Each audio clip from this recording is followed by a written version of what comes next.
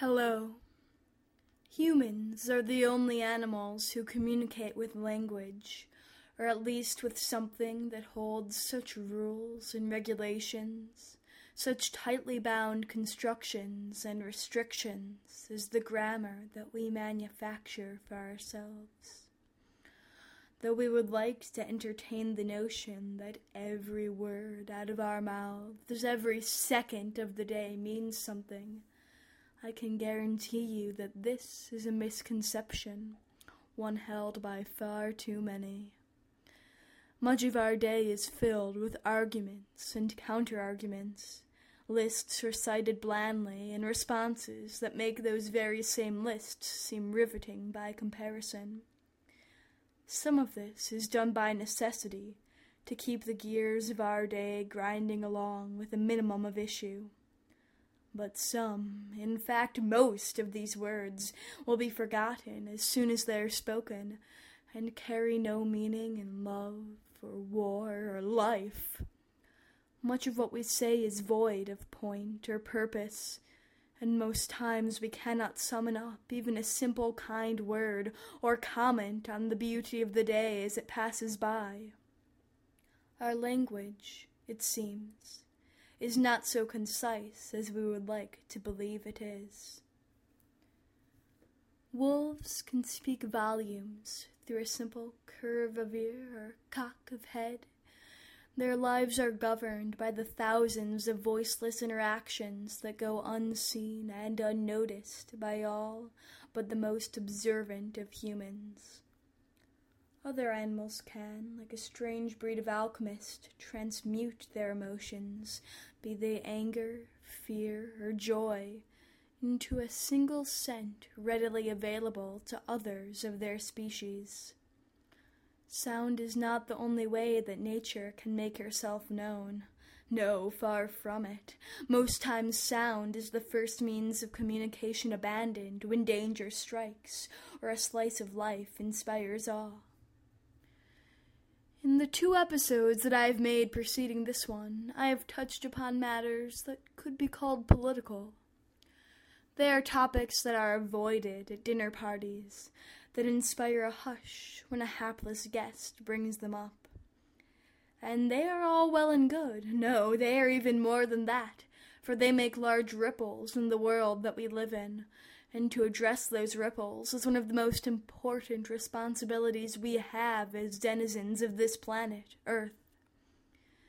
Yet at the same time, I feel that it is important to devote episodes to other topics of equal significance, all connected through the same vein of silence. Though there are different breeds of silence, each that provides a particular refreshment of spirit, of mind, and of body. Some are not so much without communication as without sound. They are filled to the brim with the sort of transmission of ideas that I mentioned previously, that of animals, of sense and sights free from the burden of sound. This is precisely the type of link from one creature to another that I wish to address in today's podcast. So today, we speak of Jane Goodall. Goodall was not only a scientist, but an explorer of silence, someone who brought quietude and still reflection into the practice of science. She made countless discoveries about the behavior of chimpanzees, yes, tool-making and meat-eating among some of her most famous. But her most important achievement was one about humans themselves, and how we can interact with the world around us in silent ways that draw out the marrow of the environment in which we live. Goodall was a woman scientist in a world dominated by men who held her in great scorn. She was female, after all, supposedly too empathic and mild to make a good scientist, and had gone out into the field without so much as a college education. But those weaknesses, those very features which created such contempt among her scientific peers, were what made her the perfect candidate to study chimpanzees. Her lack of formal schooling made her mind open to instinct, which in turn led her to stumbling upon one of the most effective biological research methods science possesses today, that of simply watching and waiting and reveling patiently in silence. She allowed the chimpanzees she studied to become accustomed to her through long days of exposure, becoming as much a fixture in their community as a rock or tree or fellow chimp. And as she watched, taking the time to sit and ponder in silence what other scientists had written out off as hopeless after a week of futile results, she learned. Her most stunning and revealing discoveries about the human-like behavior of our closest cousins came from this method of observation, without noise or speed, speech or lists. She merely let nature stay its course instead of jumping into the fray of wildlife and frightening off her test subjects. She observed with a grace and a calm not possessed by those scientists who scorned her name, using empathy and quiet patience to link many behaviors from human to chimpanzee and back again, realizing the unique bonds that we two species share by thinking instead of doing, by hanging back instead of leaping out. If Goodall hadn't calmly waited for the monkeys to come to her, if she had always been transmitting, be it frustration or anger or a feeling of superiority or speech, instead of receiving the information that she gleaned from her subjects, we would not know what we do now about both the chimpanzees and the methods we can use to study them. Jane Goodall became nobody when she observed the chimps. She did not speak, did not scream, did not attempt to imprint herself onto the world in all the ways we have created to define the concept of ourselves. She ceased to be somebody and merely became a silent watcher, something that others trust with their secrets and their true selves, something that we all should strive to be, if not for science, then for the betterment of ourselves and of others.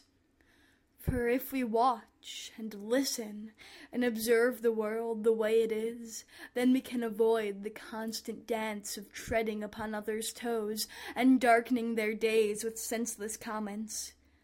If we become nobody for just a minute, then we can realize the needs of others once we return to ourselves and the impact we can create.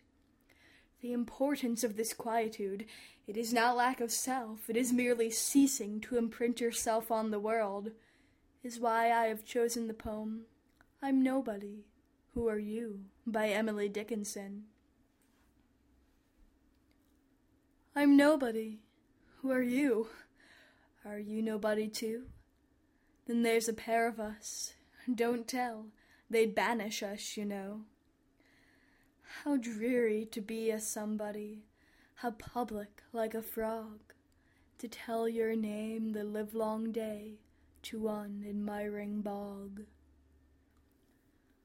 Observation over action, patience over control, collecting instead of sending, these are all tools that we must know, both for science and for the treatment of the world that we live in today.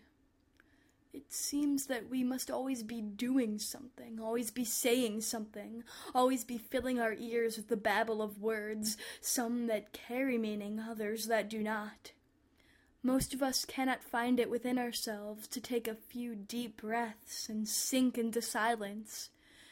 If we all are on constantly, all the time, without a single moment of watching and allowing others to communicate in quieter ways that do not require sound, then we rob ourselves of a host of meaningful interactions that can enrich us mentally and emotionally. We miss the little things, the slight smiles of camaraderie, the slim blink of an eye when a line has been crossed, the sign that tells us exactly what fork to take. If we are always somebody, then we cannot be nobody. We cannot be like Jane Goodall, silently watching and quietly making discoveries to change the landscape of science. She had the courage to be nobody, to vanish into the background. And look at what she became, and more importantly, what she saw. Will you? Questions? Comments? Concerns?